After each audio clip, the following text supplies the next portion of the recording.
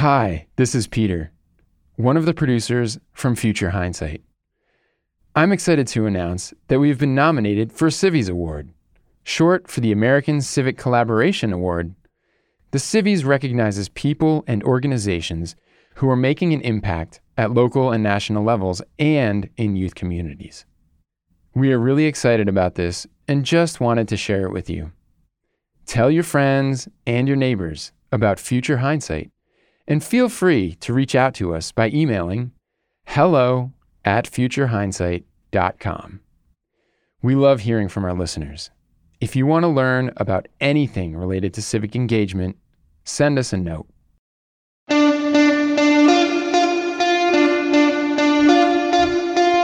Welcome to Future Hindsight. I'm your host, Mila Atmos. Each week, I speak with citizen changemakers who spark civic engagement in our society. Our guest today is Melissa Mark Vivarito. When she served as the Speaker of the New York City Council, she was the first Puerto Rican and Latina to hold a citywide elected position. She's the co-founder of the 21 and 21 initiative, which seeks to elect at least 21 women to the New York City Council in the year 2021. When I spoke to her, I wanted to find out how exactly gender parity and justice are related, and what are we really missing out on when we don't have gender parity in government? Melissa argues that caring about gender parity issues is really not the same as electing a woman. And if we want a just and equitable society, the voices of those that reside within our democracy have to be heard, have to be reflected in government. And so women, being 50% of the population, maybe 52%, to have equity in governing is critically important as we're looking at budgets, as we're crafting policies and legislation. And the unique perspective and experience we have as women is incredibly important. So that voice missing, it really, really is a disservice to our city, and it's a disservice to our democracy. It's clear why this is important. We talk about the barriers to running for office and what will ultimately help women get elected. Let's listen in.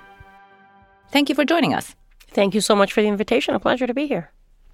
You have a unique perspective of having served as a Speaker of the New York City Council, an insider's perspective of the gender imbalance within the New York City Council.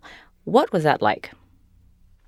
You know, it's tough, right? I think for me, this perspective is shaped by my upbringing, having been raised by a feminist mother in the feminist movement in Puerto Rico, being born and raised there. So always within that framework of women, right, of equity, of justice. And so when I came to New York City at the age of 18 and decided to run for office and got elected back in 2005, there were 18 women out of 51 city council members. By the time I left 12 years later, and the last 4 years I had served as Speaker, we were down to 11 women. We had seen an incredible drop. And I had been raising that as a concern. When I became the Speaker in that first year, I said, if we are not mindful, we're going to see a drop in the number of women in office. And unfortunately, that came to be true. So when you realized that things were going to get worse in terms of the numbers, you sounded the alarm. As Yes. you said, this is going to be a problem. What was the reaction? It was unfortunately not what you would have expected. There was always this fight about issues. And as long as someone embraced issues of equity and justice, then that was fine to support someone. And I just started to tell the players in the electoral process, whether it was unions or whether it was other organizations or parties, I said, it's not just about being right on the issues. It's about equity and gender equity at that. Also, people of color being reflected in government is important as well. So in the city council, majority of members are of color. The Black, Latino, Asian caucus is the majority in the council. That we had representation, considering the city of New York is about 65-70% of color, right? So on that front, we were good. But it was the issue of gender equity where we really were falling short. So I kept raising that as a concern. And I said, this is not just about being right on the issues anymore. Now it is also about gender equity. And, people kind of poo-pooed it. that's what led me 2 years into my speakership in that last term to talk about and worked with another colleague, Elizabeth Crowley, to found this 21 in 21 initiative, which was that by 2021, which is the next big cycle in New York City, where we're going to have about 35 open seats in the city council, that at minimum we wanted to get 21 women elected. We would love to see us be at 25, 26. We have seen an incredible interest in women stepping up and saying, I want to run for office. So I think we pretty much have women in almost every city council seat that is opening up. We have several candidates that may be running. So that's a good thing. But, we've raised that alarm. It's gained traction. And there are people that want to help and make sure that we have a more representative city council here in New York City. What is it that people are missing about women in leadership positions? A lot of people, when they think about gender parity, they have, like you said, these pat answers like, well, as long as you're right on the issues, that's good enough. Right. But why isn't it good enough? Because of our experiences. I mean, look at the conversation we're having nationally right now on reproductive health and reproductive rights and these, laws that are being implemented. It's all men that are making decisions on what I should be doing with my reproductive health. And that's just wrong. A core example, right, of why the experiences that we live as women in a work environment, right, when we talk about sexual harassment and the inequities. We live in a patriarchy. It's true. Our system was always set up where men were at the top and whatever men said, men made the laws. And so we fall short. And that's the reason why I believe in representative government, whether it's women and people of color as well. Being in government, that has to be something that we focus on. The example of Sonia Sotomayor, the experiences that she has as a woman of color, being raised in the Bronx, and the experiences she had, that is incredibly important to have that perspective on a Supreme Court. I'm glad that there is an understanding that we're falling short in New York City. We've seen the movement, right? The last midterm election cycle, historic number of women elected to Congress, historic number of women of color elected to Congress. But in New York City, which is supposed to be the progressive beacon in this country, and we don't have a woman in citywide office. We have 11 out of 51 in the city council. It's bad. It's not a good reflection. And so we have to chastise ourselves. We have to hold ourselves accountable.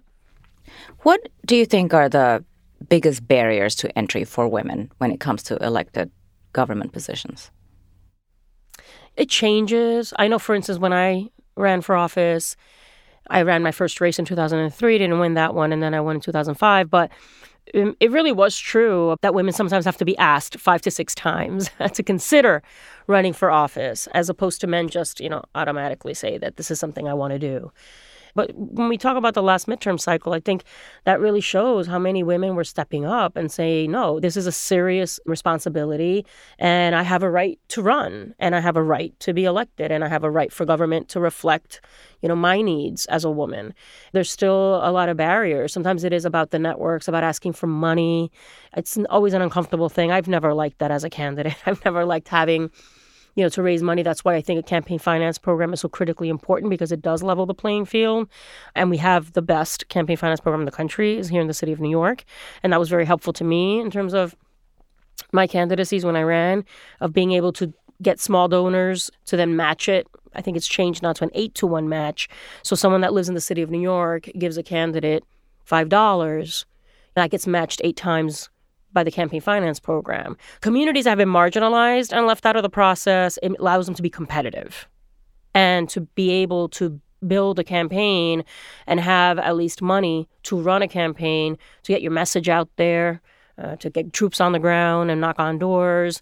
But we deal with sexism each and every day. So it's always a challenge to have the voices of women heard and to allow women to succeed in whatever career they choose. And being an elected official is an incredibly serious responsibility, but it is a career choice as well. And it should be considered that. It shouldn't be ashamed of it.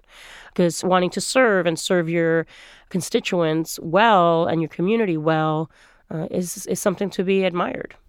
Yes, I agree. So tell us about what the 21 in 21 initiative is doing to help women get elected. We are a membership organization, so we do ask people to sign up and join. We do networking sessions. We do provide trainings. So sometimes we'll invite someone in to do a training on how the campaign finance program works. Or we'll have someone come in and maybe give you some basic fundraising tips. And then just have a mixer afterwards, right? So just trying to create a safe space for the women to really give them skills and have an understanding of what it takes to run for office. So that's the way we've structured it. We now have seen women stepping up in pretty much every city council seat that's to be open in 2021. We just had an opening because of the public advocate race where Jumaane Williams won. His city council seat became vacant. So it was great to see that we had a whole bunch of women running in that race. Seat that was occupied by a man. Now we have a woman that won that race. And so now we're going to have 12 women in the city council. So we at least have made, there's one step forward. For instance, for myself, we have term limits in New York. I don't think it's a bad thing. I knew that my seat was going to become vacant. So the idea of using that as an opportunity to nurture someone, right, that I saw potential in, I looked and I recruited a young woman, right, who was actually working with me. I encouraged her. She never had it in her mind to run. And I sat her down and I said, Diana, I really see potential in you. And you see potential in somebody and you asked them to consider it.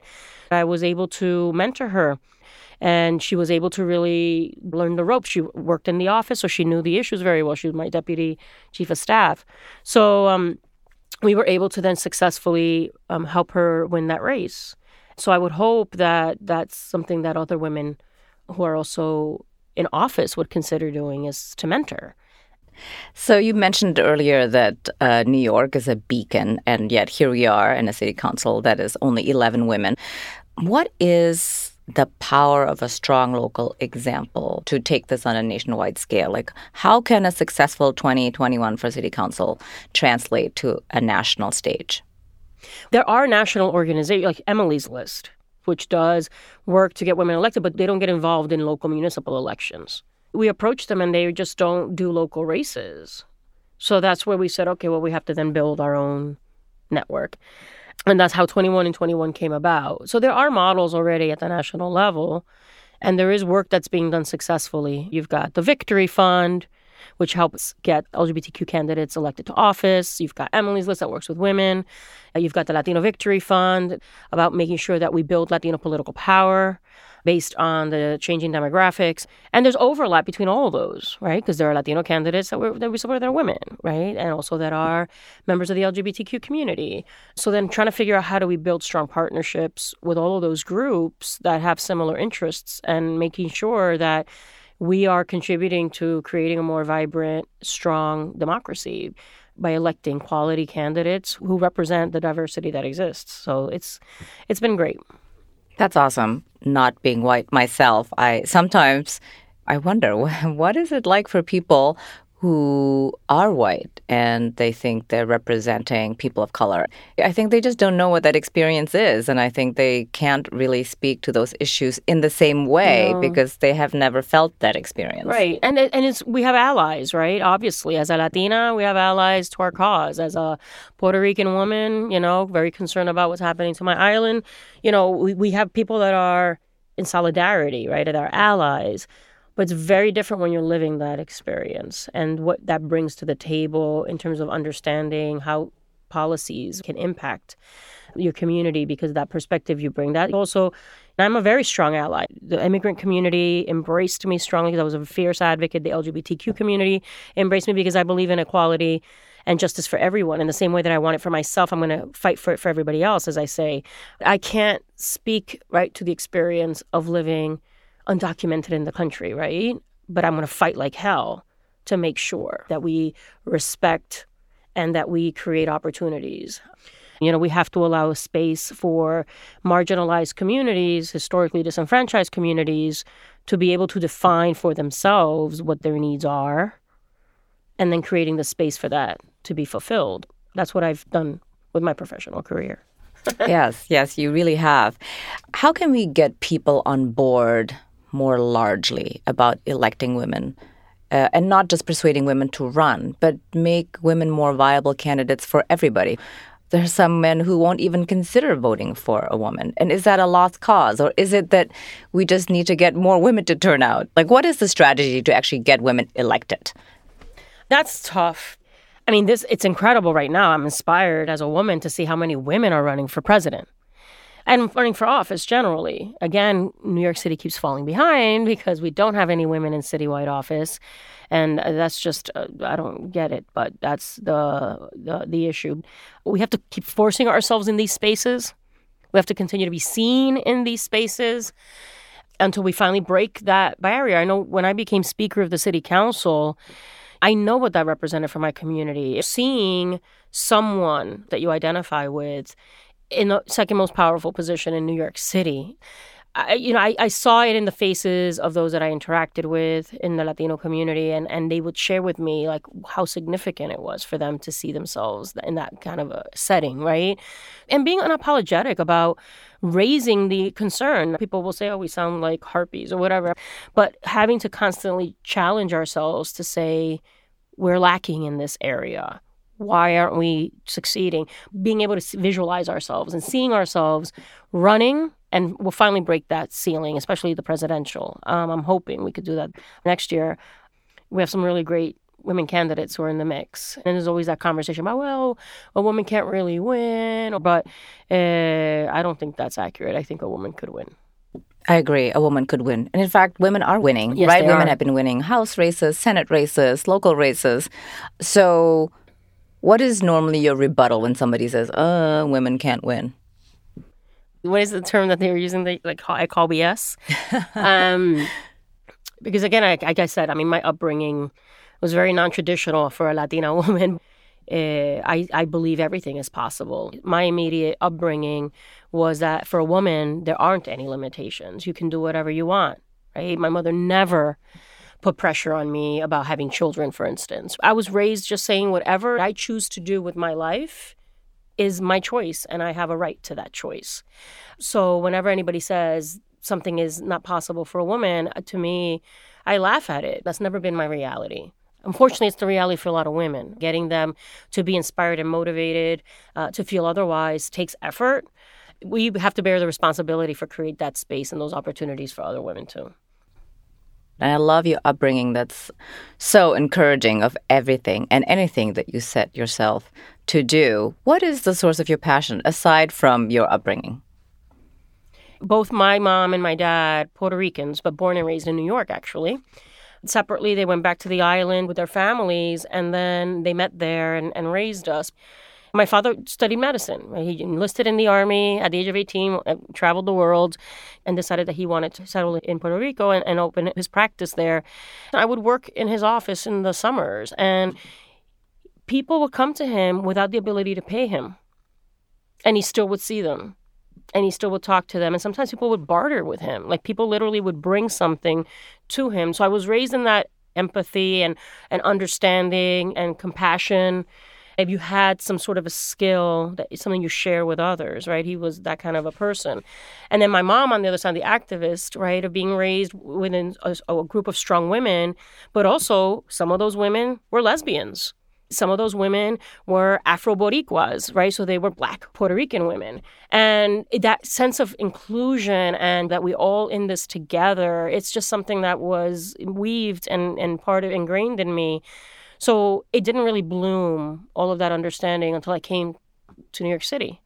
And I was personally being challenged that I was like, wait a minute, we have a responsibility to create more equity and justice in the world. How do we do that? And finding your place in helping build that. You know, I was a community activist once I left college, and when up to the point when I decided to run for office. And being in office, it's through legislation to create equity and justice, to balance a budget in a fair and equitable way. How do you provide services for education and services for the homeless? And how do you support a progressive budget that meets all those needs?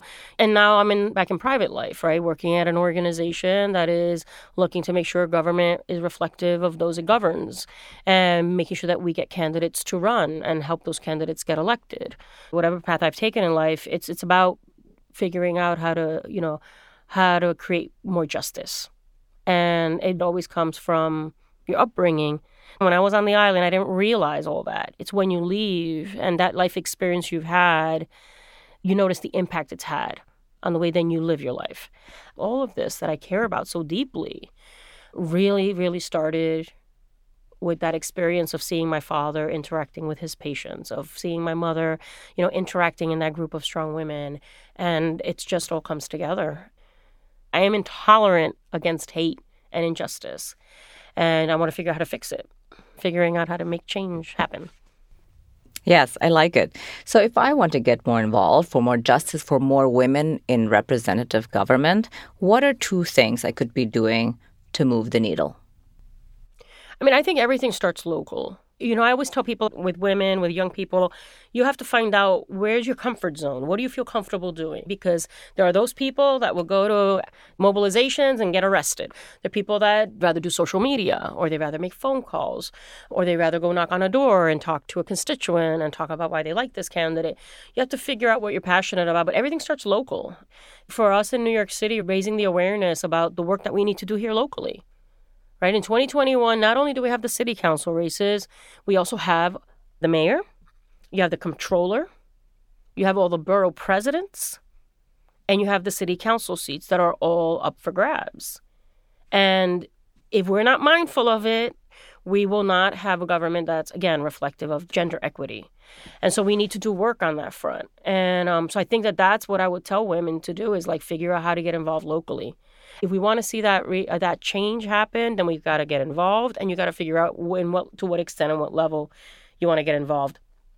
As we grow 21 and 21, as we increase the number of membership, part of it is also to get some of those members to tap into campaigns when we endorse candidates, right? And the membership is going to drive the endorsement process of candidates, like we did for the open seat in Brooklyn. The membership is going to determine who gets endorsed, but then with that, we're going to want some of these members and some of these people involved with the organization to go volunteer, with those campaigns. And so that's the extent is to really build a little army that's going to help candidates and help women, obviously, in this case, women get elected. Right. Last question. Looking into the future, what makes you hopeful? Oh, boy. All this energy that we're seeing, the idea that some of these young people are getting so engaged and are making a difference. Look at the climate change conversation with the Green New Deal and the Sunrise Movement, those young people, the young people after Parkland, how they've moved the needle on reforming our gun laws and getting young people registered to vote. There's power in all of that. It's really incredible to see the level of engagement and the participation levels that have increased considerably. That gives me hope, and I'm excited about that. And it has to be them that defines the future for us. We have to listen to them and take the lead. I've been very, very, very inspired by them. Because there are many days I wake up feeling just overwhelmed because the level of attacks and the barrages against us as women, against us as Latinos, as people of color in this country, seeing this reactionary and racist wave, it's just horrible. But obviously I don't let it overtake me. We got to keep moving forward. But the young people are the ones that have really been they're not letting up. They're just getting started. They're just getting warmed up. So let's keep it up. Yes, I agree. I think they're only just getting warmed up. Yes.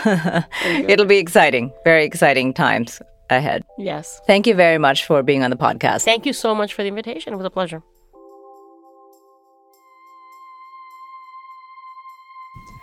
I admit that I have not been thinking very much about the difference between allies who care about gender parity and actually electing women. But the way that Melissa described it, it's super obvious that these 2 things really don't produce the same outcomes. She's right. The lack of gender parity is a problem both for our society and our democracy. New York City is so lucky to have a fierce advocate like Melissa on our side. I admire her so much for actually doing something to improve our current gender imbalance in elective office. She mentors women, she started the 21 and 21 initiative, and she's looking out for all opportunities for our diversity to be represented in government. Next week, our guest is Lynn Peltro. She's the executive director and founder of the National Advocates for Pregnant Women. We take a deep dive to a better understanding of what's at stake with fetal personhood, and how does this affect the human rights of women? The anti-abortion movement often claims that they are the newest civil rights movement, that what they're simply doing is carrying out a great American tradition of adding groups of people to the community of constitutional persons. The problem with that is that there is no way to treat fertilized eggs, embryos, and fetuses as if they are separate persons and add them to the Constitution without subtracting pregnant people from the Constitution. Until next time, I'm Mila Atmos. Thank you for listening to Future Hindsight. The executive producer and host of this program is Mila Atmos. The audio producer and music composer is Peter Fadak. The associate producer is Miriam Tsumbu. Find us online at futurehindsight.com and listen to us through your favorite streaming services.